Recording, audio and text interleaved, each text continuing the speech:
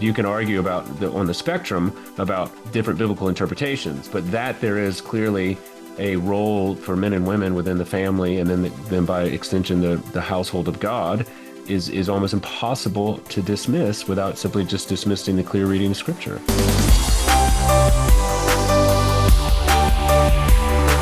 Welcome to the Stand Firm podcast. I'm Nick Lannon of Grace Anglican Church in Louisville, Kentucky, and I am here today with Matt Kennedy of the Anglican Church of the Good Shepherd in Binghamton, New York, and Jady Koch of St. Luke's Anglican Church on Hilton Head Island, South Carolina. How are you guys today? Actually, before we get to how the guys are, let me say one more thing. In this episode, we use a few terms for which we realized, after the fact, it would have been good to give some working definitions. So I'm coming back in at this point and recording this little section after the fact. Complementarianism is the view that men and women are created with equal value and worth in the eyes of God, indeed in his very image, but that they have been given different but complementary roles in his creation, especially in the church and in the home. Most complementarians, for instance, though there is of course some variation, would hold that the husband holds an authority in the home that his wife does not, and that the role of elder in the church is reserved to called and qualified men. Egalitarianism is the view that men and women are created with equal value and worth in the eyes of God, indeed, in his very image, and that there are no role differences intended either in the home or in the church. So under an egalitarian view, there are no authority differences between men and women. A woman can and should hold any position that a man can hold. So there you go. Understanding what we mean by those terms will help you understand our conversation. Now, let's see how Matt and Jady are doing. Excellent. Yeah, great, Nick. Thanks. Yeah, I'm actually upstairs in St. Luke's Anglican Church on Hilton Head Island. Coming from within the house. Spanish moss visible outside the windows. You have a beautiful campus here, Jady. Yeah, it's a great gift. It was, when we took the call down here, we thought, well, we had in fact lost the lawsuit. And so it was bittersweet, and just walked around saying, well, Lord, I guess you were just going to show us these things like the promised land and then not be able to enter. And then, but yeah, once the ruling was reversed and we were given it back outright free and clear, it's just been amazing to see and think and consider what the possibilities are. So I'm very grateful. I'm glad you're here to see it. Yeah, it's been fun. So the Southern Baptist Convention is going to meet in a couple months, and the big consternation, the big news that is going on in the lead up to this meeting is what, if anything, the convention is going to do with Saddleback Community Church, the enormous church in California. I'm not sure if Rick Warren is still the senior pastor. I've been seeing clips of other people, a husband and wife, who may be in charge. No, it's a new guy. Yes. Okay. It's Andy Wood. That's right, Wood. But certainly Rick Warren's the one who started that church. His shadow looms large over it. And the reason that Saddleback is an issue for the SBC is that they have female pastors on staff now, and that is contrary to the Baptist faith and message, to which churches that are aligned with the SBC have to conform. And Rick Warren is doing interviews online about his reasoning for having ordained some female pastors at Saddleback. And it sounds like he's either going to try to convince the convention to change their views or take Saddleback out or make them throw him out. What do you guys, from the outsider's perspective, obviously none of us are in the SBC, what do you guys see as what's sort of on the horizon for the SBC in this? Well, I mean, it's a huge reversal. If in fact the SBC reverses course and allows women pastors, that's a reversal of the great conservative resurgence that took place, I think in the 80s, was it? Yeah, in the 80s.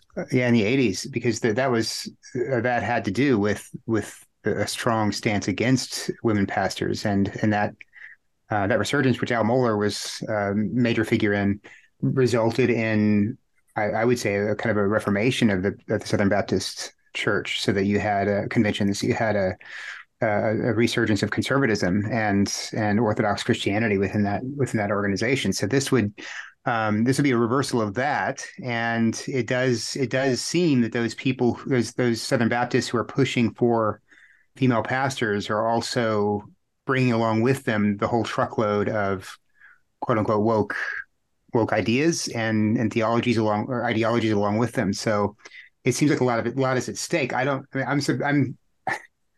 you guys, we talked about it a little bit before we went on air, but listening to Rick Warren describe the reasons for his change of mind to Russell Moore was kind of surprising. He mentioned Matthew 28, the Great Commission. He mentioned Jesus sending the women to from the tomb to go tell the tell Peter and the disciples that he's risen, as evidence that women should be pastors. And you mentioned, I think, Nick, off air, that's it's basically a regurgitation of N.T. Wright's argument that these are the first apostles. The first apostles were women. They're the sent ones that Jesus sent with the message of his resurrection. When you actually go to passages that have to deal with the office of presbyter or the office of overseer, you don't see that. Or even the office of apostle, which is right. Which is both a generic term, one who is sent, and the name of an office in the New Testament. So, but don't forget Junia, Nick. When N.T. Wright says that the women on Easter morning were the apostles to the apostles, that's a cute saying, but he's changing the definition of the word within the sentence in order to cheat the meaning. Yes, exactly. It's a bad argument, but it's typical though. It's if you can find a woman fulfilling a function that might be one of those functions that we associate with the pastor, then that will be leapt upon by those pushing for this as, oh, look, here's the biblical evidence. Here's why women can be pastors. And they'll steer clear usually of those passages that actually list explicit qualifications for the pastoral role.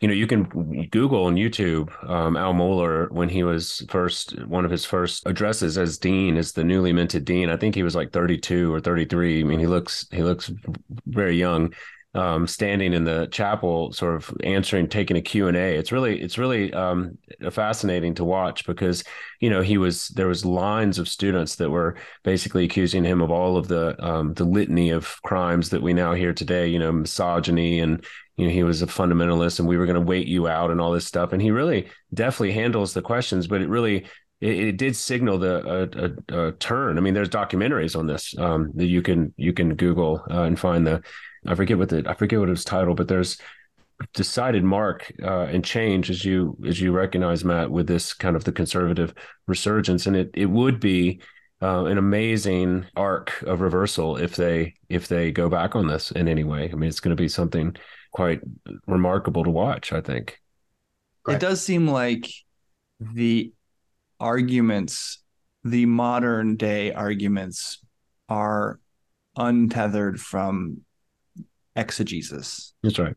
And mostly have to do with the result of sinful humans participating in what somebody, perhaps even they, think of as complementarianism, when biblical complementarianism would reject all of the sinful outgrowths that are held up as reasons why this can't work. Yeah, I mean, the fundamental assumption that either is embraced or rejected is that there's purpose and design for men and women distinct from each other, and so that distinction brings about both designed opportunities and limits in whatever capacity we could then discuss, whether that was the limitation for men not being able to have children, as we see being flaunted, or at least attempted to be overthrown in our modern, neo-pagan world by the pregnant people movement, everything from that to we saw the birth, pun not intended, of the abortion industry, being rooted in the resentment that women, unlike men, were saddled with this ability to have children, whereas men could, sow their seeds and walk away unencumbered. And we have this sort of desire to overthrow or to undercut or to just sort of get rid of entirely any of these, what we would argue from an even natural law perspective, created distinctives between men and women. And so if you embrace those, well, then we have another whole conversation, which has a kind of a spectrum about, where are those distinctions most clearly seen, which ones should be embraced and supported, which ones are not as important, all the way, that's an interesting conversation, but it's an entirely different one than any and all distinctions in any meaningful way are simply cultural bound products of an anti-Christian misogynistic worldview. And that's really, as far as I can tell, the great divide. Because I'm willing to have a conversation with someone who says, listen, here's how I understand the created differences of men and women in the family, the church, and the home. And we might come to different conclusions on that. But at the very least, we'd still be working from the same set of assumptions that there are, in fact, some differences and some purpose and plan for the interrelationship between the genders.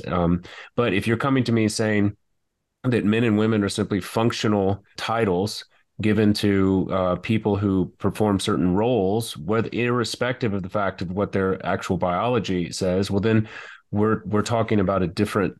We're not even talking cross purposes. We're having two totally different conversations, and that's what I see happening in a lot of these debates. Is that there's not even anyone who would allow for something that even remotely looked like a quote unquote traditional gender role to be even part of a conversation about men and women. In which case, you're having, then to your point, Nick, you've moved very far from the way the Bible talks about men and women, because you can argue about on the spectrum about different biblical interpretations, but that there is clearly a role for men and women within the family, and then by extension the household of God is almost impossible to dismiss without simply just dismissing the clear reading of Scripture. I mean, on the far further side of the egalitarian argument is the idea that all inequality, all hierarchy is evil, and inherently oppressive. So that you have people like Beth Larson Parr and Keke DeMay and Sheila Gregor, like we were talking about last week, who would say that any complementarian framework is going to be inherently abusive toward women, even if it's just the system is going to produce that, no matter who's involved. And so you have that's kind of a pragmatic argument against it based on the reality, they say, the evidence of abuse. In fact, Sheila Gregor's book is based on a survey of 20,000 women and their experiences in marriage. And one of her points is, or at least her first book, The Great Sex Rescue, one of her points is that, well, women who are in complementarian settings are most likely not to have as much sexual enjoyment as women who are in egalitarian settings. So therefore, clearly, that's our measurement of truth. So you have the really far left egalitarians making those kinds of pragmatic arguments and arguments based on the binary nature of power. But in general, you have. When you were subjected to reading or listening to this book, did they have examples of what this actual sort of survey looked like? I mean, I shuddered. Well, they would ask questions about, how did, they take women actually and ask questions about, how their life at home is with their husbands. And then once they kind of identified what the setting is like, they ask about their sexual enjoyment with their husband. And, lo and behold, it turns out that homes, basically the argument is homes where people say they're complementarian but actually live more egalitarian lives, those women are fine. But people who are actually acting out and living out complementarian lives, clearly women don't feel like they're being able to express themselves, and so they're not having as much enjoyment in their sexual lives. That's the one true Scotsman argument, which is that anytime, the idea is that, well, a true Scotsman loves whatever, and you say, well, this guy doesn't. You say, well, he's not a true Scotsman. So in the vernacular of egalitarianism and complementarianism, you say, well, all complementarianism is abusive, and say, well, this guy's not. And say, well, he's really enacting an egalitarian life in his home. He just says wrongly that he's complementarian. Exactly. That's how the argument works. It's a total fallacy. Right. Right. So it's kind of difficult to argue against something like that. I mean, because of that fallacy, it's been being employed. But secondly, because this idea of abuse is out there and so strong in our culture, like so strong in our day and time, that just using that word abuse or using the word trauma, I've been traumatized in this kind of a complementarian setting, already puts those who are defending the biblical view on the defensive. But prove you're not an abuser. Prove that your view isn't one that leads to harming women. When did you stop beating your wife? Kind of accusation. Well, you see this, and you see these accusations. They're not just thinly veiled. I mean, you think of people like I'm thinking of Michael Foster. If you follow him, he's a great Twitter follower. But he's often accused. Basically, people imply they're like, I feel so sorry for your wife. I feel so sorry for like make her blink twice. To will come rescue her. And they turn it around and they make light of it. But it's really the ninth commandment really is what it's it's bearing false witness. I mean, it's being incredibly disingenuous and not actually taking into account people's stated experiences of their life as quote unquote complementarians.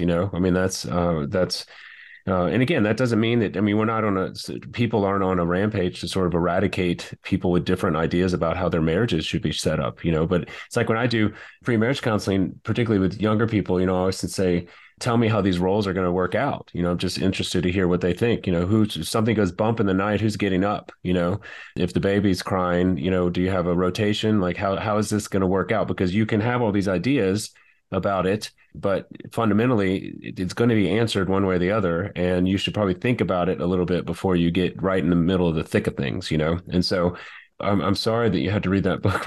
I'm grateful. Thank you for taking it for us. I listened to a long podcast with it, and that was about as much as I could handle with that. But I look forward to hearing more of your and Anne's witty banter on the whole subject. One more thing, and this kind of goes along with what you're saying, that is important. The only reason egalitarianism exists as it does today is because of technology, because of things like birth control and modern appliances that have actually reduced the differences between the sexes as time goes on. So the Bible was written at a time when none of those things existed.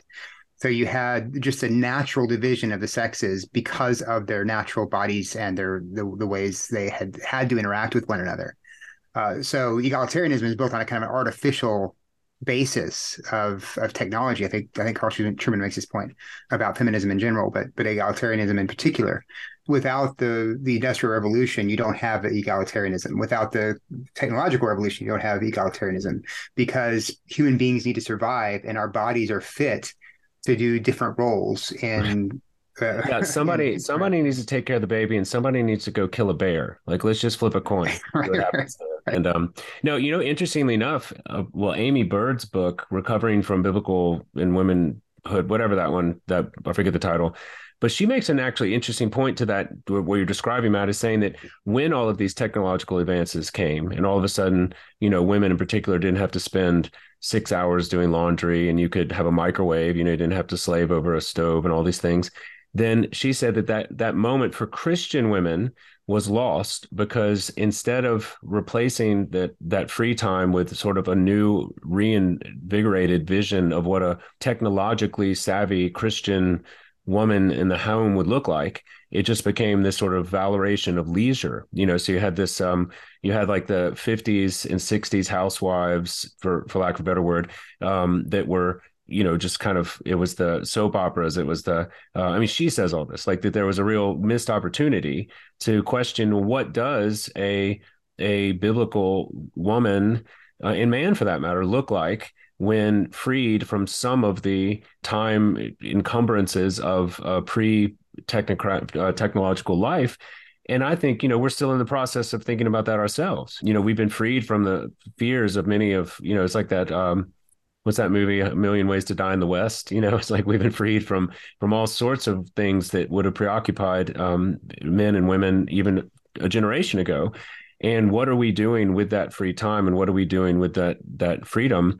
It was like, well, looks like we're betting on a lot of sports, smoking weed, and playing a lot of video games. It's like, well, we may, as Christian people, be called to think of doing something better with our time. And I think to that extent, I thought the book was not a terrible book, but I thought that was one of the key insights of the entire like 50s, 60s, father knows best generation, because that was, I think we're still having that conversation now, obviously. I wanted to ask you guys about a slightly different facet of the same subject, thinking about Rick Warren and his church and his relationship with the SBC.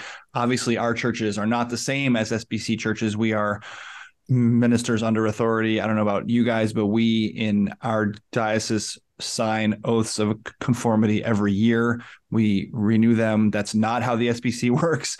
But it's interesting. And I know that we've talked about this a little bit in other areas, but for Rick Warren to ordain women pastors at Saddleback and then come to the Southern Baptist Convention and try to argue for it, rather than trying to argue for it and then voting as they might to change the Baptist faith and message, and then doing the thing that you've successfully lobbied for, that seems more in order to me than just doing the thing and then trying to change the organization you're in to, after the fact, make what you did okay. I mean, we obviously have vows that we've made to the structures in which we serve. It's not quite the same in the SBC, but certainly there has to be some honor to submit yourself to the church in which you serve, isn't there? I mean, we say that, but how did women's ordination begin in the Episcopal Church? Well, they just did it. They just did it, right? They didn't argue for it or win any kind of convention approval. They just did it. And that tends to be how the left moves forward. They put facts in the ground and then challenge the church to either kick them out or accept them. And usually, well, not usually, but often conservatives and traditionalists are too cowardly to kick them out, which is what needs to happen. Well, nice. It's really that's the flip side of cowardice. They're too nice. They think nice, right? It's being gentlemanly or Christian to just. I mean, so we're asking people who have an agenda to have integrity, and it's kind of like asking John Spong, hey, you don't believe in the resurrection anymore. You're not sure there's a personal God. You don't believe in the Trinity. You think the Bible is full of myths and fairy tales. Why don't you turn in your collar and not be a bishop, because you're supposed to be upholding the doctrine of the church? And Bishop Spong says, no, I mean, I'm giving you I'm a fighter for justice and truth here. So why should I stop being a prophetic voice? Why should I give it and I'm sure Rick Warren, although he doesn't believe all the things that John Spong believes, but Rick Warren, to a lesser extent, is just doing the same kind of thing, but in a different setting. It's probably maybe easier, I guess, in the Southern Baptist Convention to do that. I mean, what are they going to do? And Rick Warren can at least appeal, as he did at the last convention, I believe, to the number of Southern Baptist churches he has had a hand in planting. I think he would say that he has the right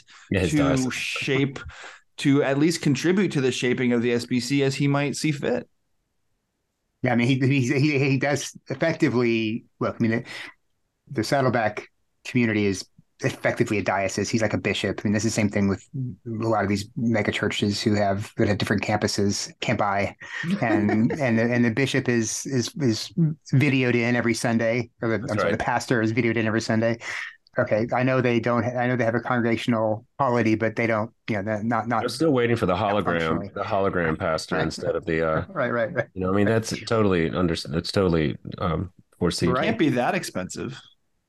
But the order question is interesting. What do you do in it? What do you do in a congregationalist setting like the Southern Baptist Convention? What gives a person or a church power? And I think, Nick, you're like alluding to numbers. I mean, that's a big part of it. I would hope that Anglicanism the ACNA is a little more immune to. Yeah, but I don't think church. You would think it would be the opposite, though. You would think we'd be more at risk of that because our parishes actually fund the diocese. So like when we were in the Episcopal Church, it often happened that the biblically Orthodox Episcopal Church in a particular the diocese was by far the healthiest and therefore supporting the diocesan budget at a very high level. So the liberal revisionist bishop was inclined to leave the Orthodox Church alone because he didn't want to risk whatever funds he was getting from them. Hypothetically speaking, right. It seems like in the SBC, the convention isn't necessarily losing anything financially.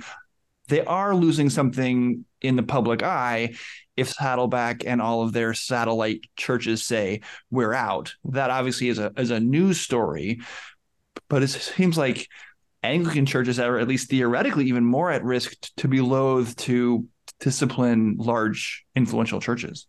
I guess I'm thinking about at the diocesan level, one bishop, one vote. You're at the College of Bishops. A larger diocese doesn't necessarily have more power than a smaller diocese. Right. Yeah. But I mean, I guess in the diocesan level, within parishes, you're absolutely right. It's strong. The numbers do speak, and often they speak in terms of representation too. A larger church will have more delegates they can bring to the convention. So, but I think going back to your question, Nick, about the integrity of, joining a church that has stated views, I mean, I think that has a lot of relevance for what we're trying to do in the ACNA, because and I know that our listener, well, maybe we had two, maybe they're divided on this question, but, if in the ACNA we have this, it's been called dual integrities, but let's just say, for lack of a better word, we certainly have dioceses that have differing opinions and practice on the relative roles of men and women, and particularly the ordained orders. So we are in a church that has that, and so we all understand that. We joined up for it. We knew that was part of the process, for better or worse. Now, there are people in our church who think that the people on the other side of that question are immoral and not just wrong biblically, but in the case of the sort of complementarians, have been called misogynist. Like, they actually think that colleagues within the church, including bishops, are not just wrong biblically, but actually actively perpetuating misogyny. And I don't see how that type of belief could lead to anything other than ultimately some sort of division or some sort of degradation of whatever sort of Christian unity we were supposed to have. And that's what I fear happening. Not so much that I have to work with people that disagree with me on one way or the other, but that if this is happening, if the disagreement is being framed now, not in question of, well, I have a different biblical interpretation, and so it's going to work out differently in my faith, order, and practice, where it once was. Whereas now the argument is, you are actually a misogynist, or, oh no, and of course the flip side is you are actually a practicing, you're not a Christian if you basically disagree. An Episcopalian. Yeah, and I think, again, I think that's from the ACNA perspective. We've talked about this a lot, but in every context that I get to where this question comes up, I point out this impossibility that we are trying to hold on to, which is if the bishops themselves don't call out and call out the preachers and the pastors in their own diocese that are making these arguments on both sides, but then themselves model the actual compromise that they have given us to hold, well, then we're not going to make it. I mean, it's not going to. I don't see how it's perpetuated, because if I legitimately thought that someone across the diocese from me, who was a rector, was not only in error but in grievous error, so much so that their immortal soul was in peril, I'd have a hard time being in a diocesan convention with that person without sort of standing up and saying it. I mean, this is how the argument is headed. I'm not saying it's there now, but we're trying to bring the disagreement to light and allow for the sides to be heard without immediately retreating to these sort of cultural sort of shibboleths that you are with us or you're against us. I think it's there. Scott McKnight's wife, who regularly tweets out things about complementarians being abusive, complementarian theology being inherently abusive. Scott McKnight himself, the canon theologian for C4SO, has he platforms KK Dumais and Beth Allison Barr, who are the premier voices saying that complementarianism is abusive. So if you're in the ACNA, which constitutionally forbids women from being bishops, which is therefore constitutionally complementarian, You're saying the institution is That's right. abusive necessarily, right? So why are you here? Well, the reason they're here is because they want to change it. They want to overturn it. And that's been the project of the C4SO diocese from the beginning. And that's where they'll go if they can.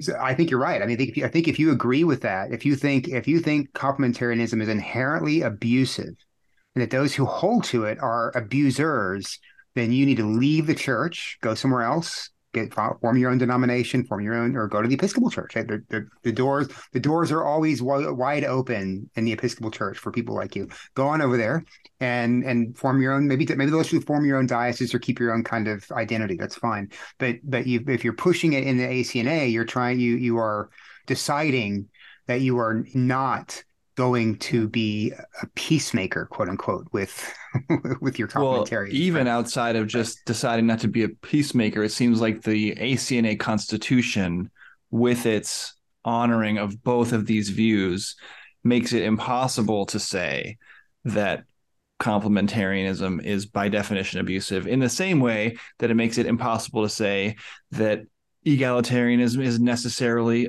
abusive in its own way or heretical in its own way. We are Well, I in a would say that church that's radical egalitarianism does not comport with the ACNA Constitution canons at all, because as Matt pointed out of the prohibition on women to the episcopacy, that there would then be seemingly a freedom to teach some sort of ramifications of that in the church and the home without fear of repercussion, certainly on Twitter or otherwise. And yet we see that's precisely not the case. I mean, bishops themselves are, routinely castigated and denigrated from online, either indirectly, I mean, not as directly by the actual people, but I mean, ministers within the ACNA. But you see, well, you have to look at no further than Tish Warren. She tried her best to be, winsome and heartfelt and all the things in the New York Times, and yet you read the comments, and invariably they get down to those homophobic, misogynistic ACNA people because they don't allow women bishops. Doesn't she know that they don't even allow women bishops? Don't they know that gay people can't be married and all the other things? And it's like, well, yes, we do know that, and we join this for a reason. And if you're happy, we're happy to live with some disagreements. But if it's a constant debate, a constant sort of argument about the foundational convictions that were wrought at the heart of our entire denomination, well, then if you had any integrity, you should really question whether or not you should stay with there. For instance, we've talked about this before, but if wherever you stand on the issue, if every time you saw like a woman who ordained, wearing a collar, you like had an overwhelming urge to like scream and pull your hair out or something, well, then, you might consider a different denomination than the ACNA.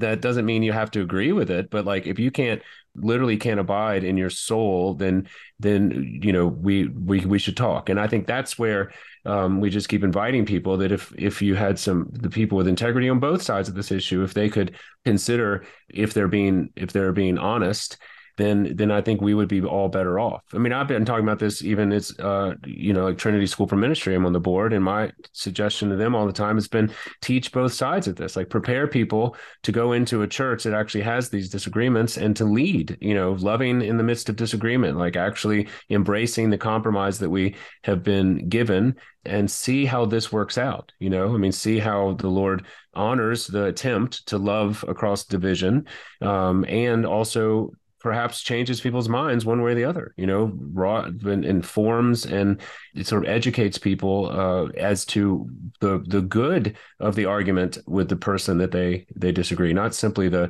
sort of cultural whitewash. I mean, the cultural broad brush of just, well, those people disagree with me are the devil. It's like those people are all misogynists. Those people don't believe the Bible. Those people, aren't Christians. And this is something that, I mean, I think we're certainly trying to model in a way that I don't think the SBC is going to model, going back to Rick Warren, because they have different stated fundamental convictions. But I still think that the argumentation that is being brought up by Rick Warren does mirror a lot of the conversation that we hear going on in our own denomination. Yes.